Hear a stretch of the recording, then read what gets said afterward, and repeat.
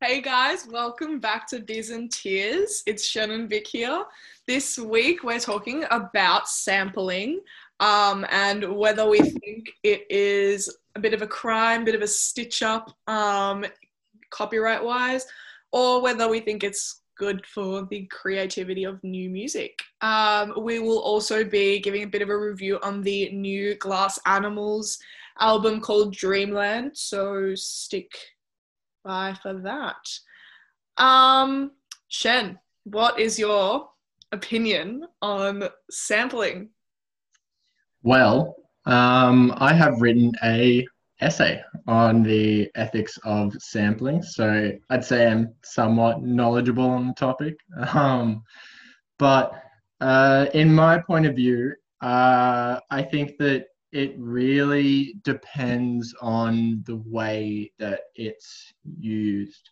So when I did my research on it, I looked at the case study of something called the Almond Break, which was a drum break within the B side of an album from the 60s or something like that, way back when. And this drum break became pretty much the core drum break of like all drum and bass, all jungle. It really just like helped form these genres, and it's considered to be the most sampled piece of music of all time in history. And the creators of it actually did not receive a single penny for the use of it from any artist. And the actual drummer who created it, he ended up homeless and died homeless without any money.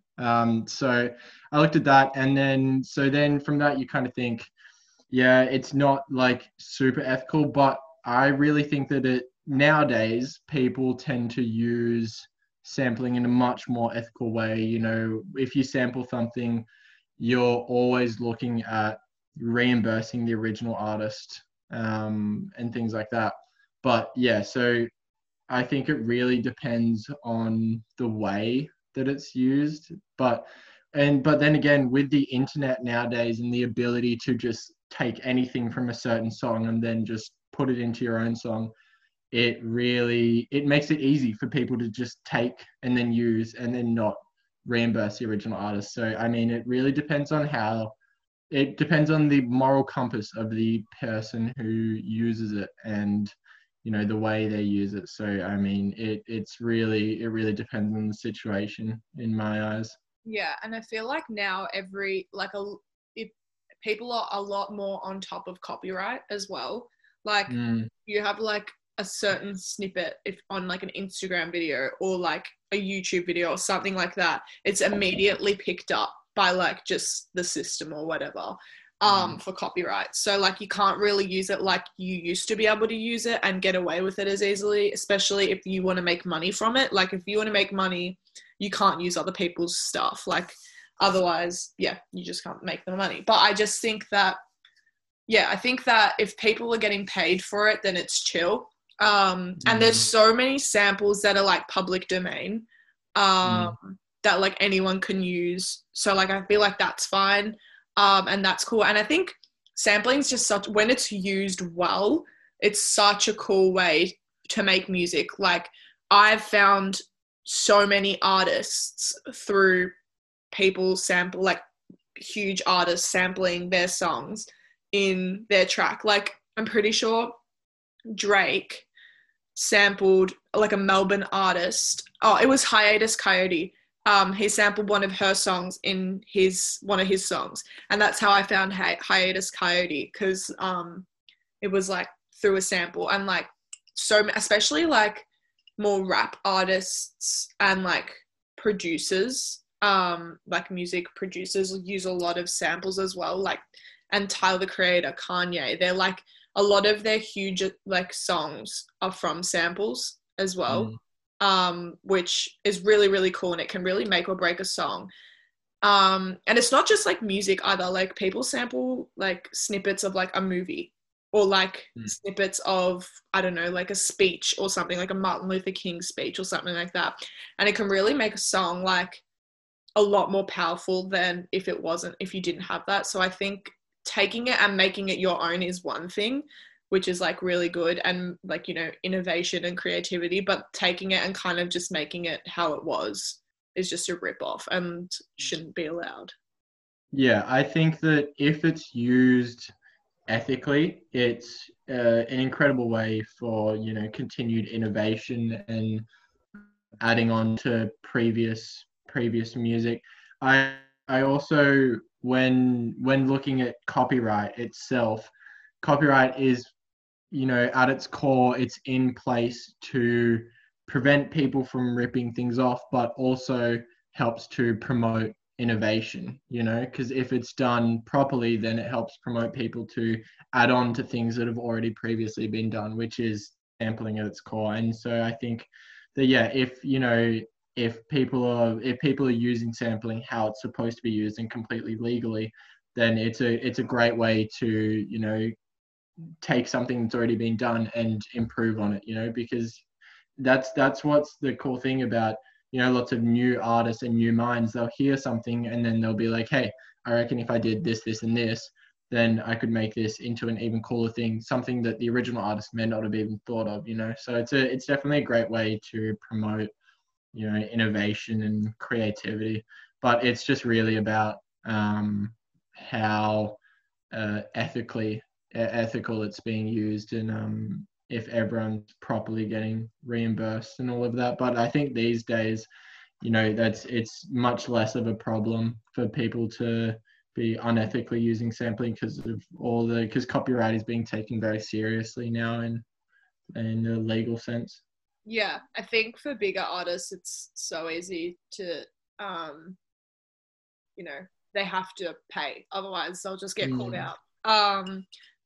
But for smaller artists, I feel like they can maybe more easily get away with using copyrighted material, which, whatever, I mean, hopefully they're paying for it and stuff, but like, yeah, it's probably easier for them to get away with it, but then again, it could be picked up as well, but what can you do? Whatever. Yeah. But the Glass Animals album, I was talking about a little bit about having like movie snippets and stuff, and in their new album called Dreamland, they've actually used a couple of like little home movie audios and like put it amongst their album, which I thought was really, really cool. But I'll dive into a little bit of the Glass Animals album. So basically it's called Dreamland. I really enjoyed it. I've always been like a bit of a distant Glass Animals fan. Like I've like listened to a few of their like, you know, most popular tracks, but I've never been like, you know, super, super into them. And then this album came out and I gave it a listen and I really, really, really, really enjoyed it.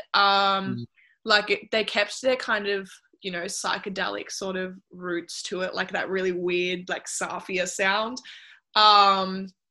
But they're just such a unique sound, and they've really kept that. But I was doing a bit of reading on this album, and I thought it was really, really cool because basically their front runner guy, I think his name is Dave Bailey. Yeah, Dave Bailey.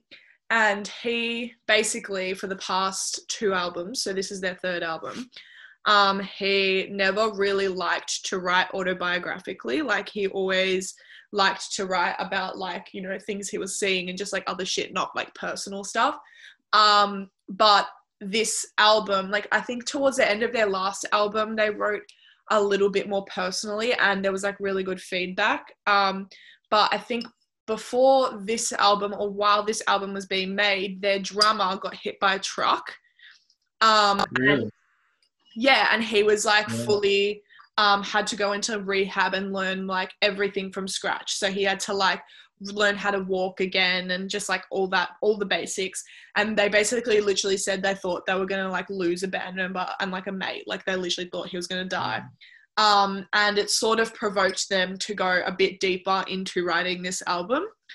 And basically, the main singer has had like really, really crazy experiences in his life, and like wrote a bunch of tracks. And when I first listened to the album, like I kind of really didn't think much of it lyrically, because it's kind of like, I feel like the lyrics can sometimes be like muddled into like the psychedelic sort of like sound of it all. But when I was reading into it, and then you look at it lyrically, it's really, really, really interesting. And it's kind of an album based off like traumatic experiences.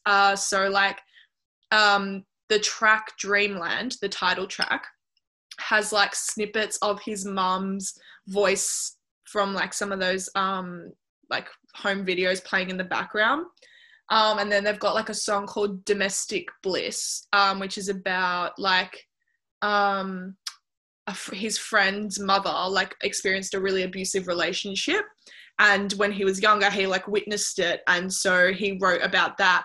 But one that really was like quite shocking to me was a song called Space Ghost Coast to Coast, which was a friend of his, like an old friend of his who he kind of lost touch with, ended up attempting a school shooting.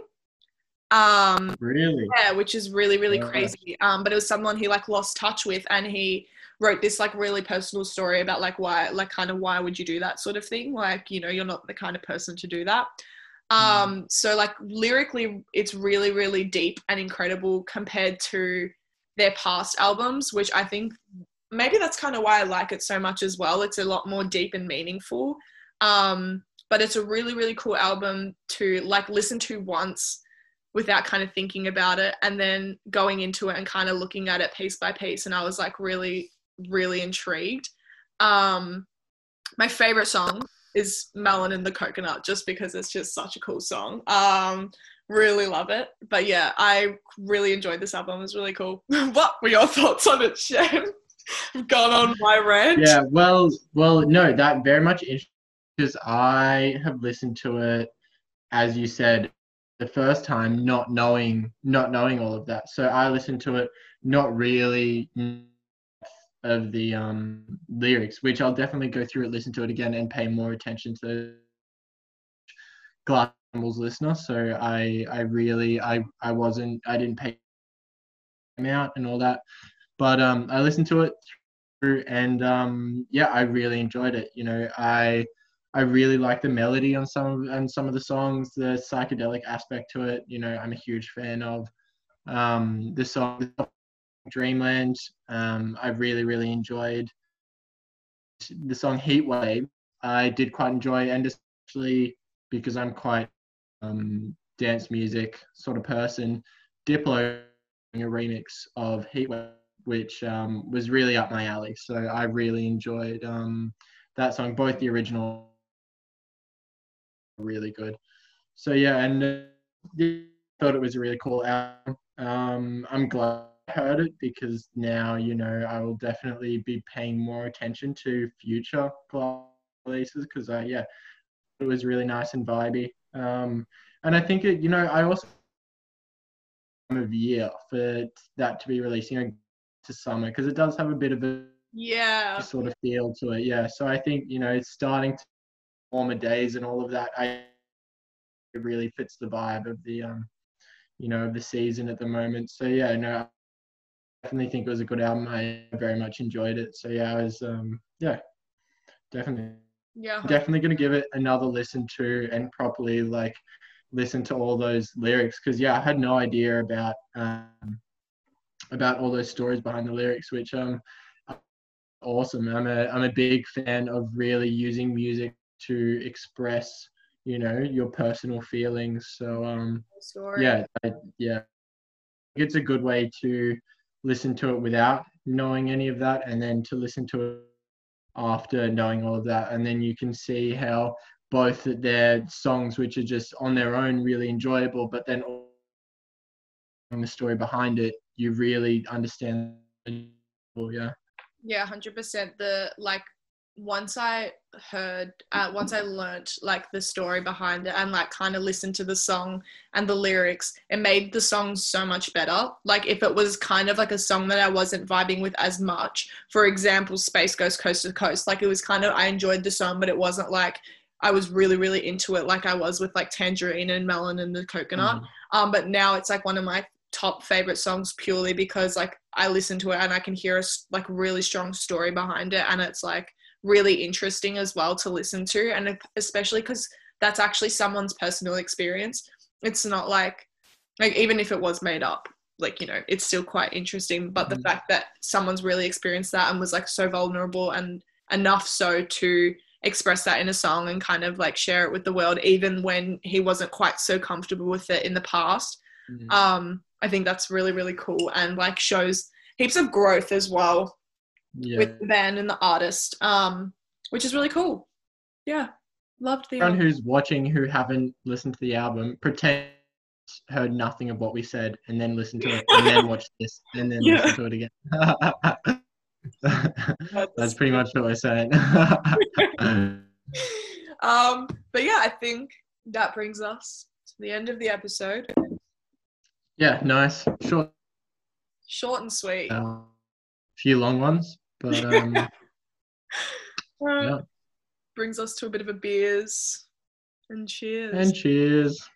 Beers and cheers. Ka-ching.